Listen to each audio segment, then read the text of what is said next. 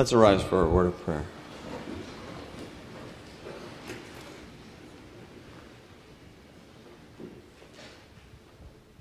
Heavenly Father, we thank you for the message, and we ask you to break the hearts of those who don't know you as Lord and Savior, that they could see a reflection of themselves now, but in the future, in the near future, would see the reflection of Jesus as they look at their lives.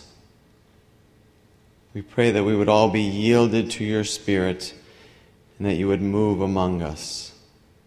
We pray that we, despite of what we've done, where we've been, can be a masterpiece with the signature of God right at the bottom. We pray that we would stop trying on our own to please you.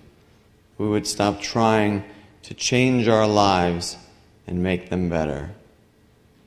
May we be yielded to you to make the changes, to touch our lives, to draw us closer to you. And when anyone would ask us, who is your Father? We would say, God is our Father. We pray this in Jesus' name. Amen.